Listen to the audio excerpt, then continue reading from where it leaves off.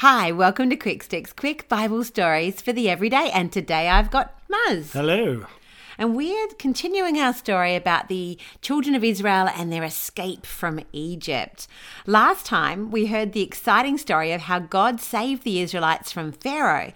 They had crossed over on dry land through a path in the sea that God had made for them. And then just as the Egyptian soldiers came racing after them, the sea had crashed down on the soldiers, and so the Israelites were safe.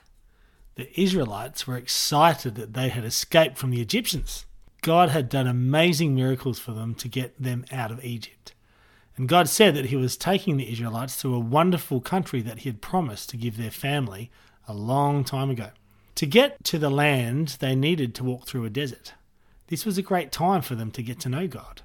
When the Israelites had been traveling for 3 days, they got to a place called Marah. They were very thirsty, and so they were excited because there was a water hole there. But when they arrived, they found that the water was really yucky and they couldn't drink it. So the people got very upset, and guess what they did? They complained to Moses saying, "What are we going to drink?" But God had a plan. He always does, you know. God told Moses to put a log of wood into the water, and the water changed and became nice again. So all the people were able to drink and were happy for a while. But as they travelled further, the Israelites started to complain again, this time because they didn't have enough food. They were angry with Moses and his brother Aaron and asked to go back to Egypt. Do you think God had a plan this time to help? He sure did. So God told Moses to tell the people that they should get ready because each morning he was going to provide them with meat to eat. And at night time, they would have some special food called manna that they could eat and cook. It was like coriander seed and it tasted like honey wafers. Just as God had told them, the next morning there was a huge number of quail, small birds a little bit like a chicken, who flew into the camp, and the Israelites were able to easily pick them up and eat them.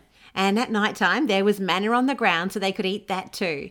This happened each day, and on Saturday they were able to collect twice as much so they could have a day off on Sunday to worship God.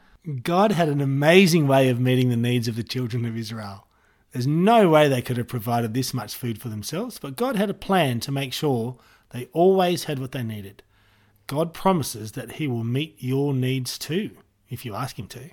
And that's good news. Sure is. Have a great day. Bye.